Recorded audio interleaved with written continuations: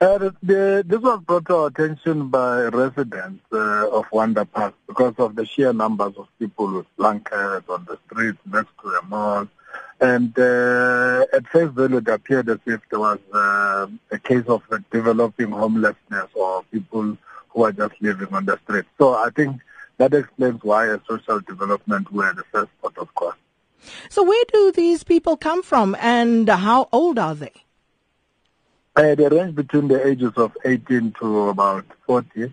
They are all, majority of them are from KZN. There are 237, 231 are from KZN. We have established the other two that are from Eastern Cape and Western Cape. The others are believed to be from the Limpopo and as well as in Mpumalanga.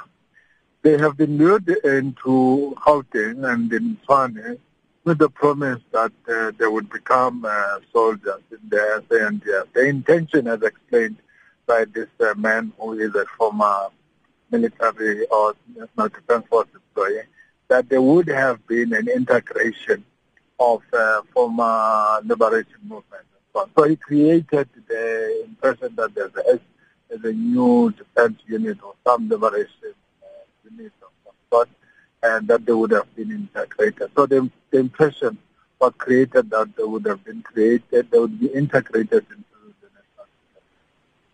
national. Unfortunately, we seem to be losing you there. If you could just move around slightly, Mr. Xaba. Do you know where the man finds himself currently? Do you have his name? Well, we'll have to wait for the process until he appears in court. He has been charged with fraud. He is he's been in custody now. And with regard to the group that is now stranded, what are you doing and to try and get them back to their homes, wherever it is they may have come from? The repatriation has started. So we just kept them overnight. Last night at Salvation Army in Acacia. From today, we are beginning repatriation of all of them. They will just be passed back home. We have been in touch with various sister departments wherever they come from so that they would receive them and handle the process going forward.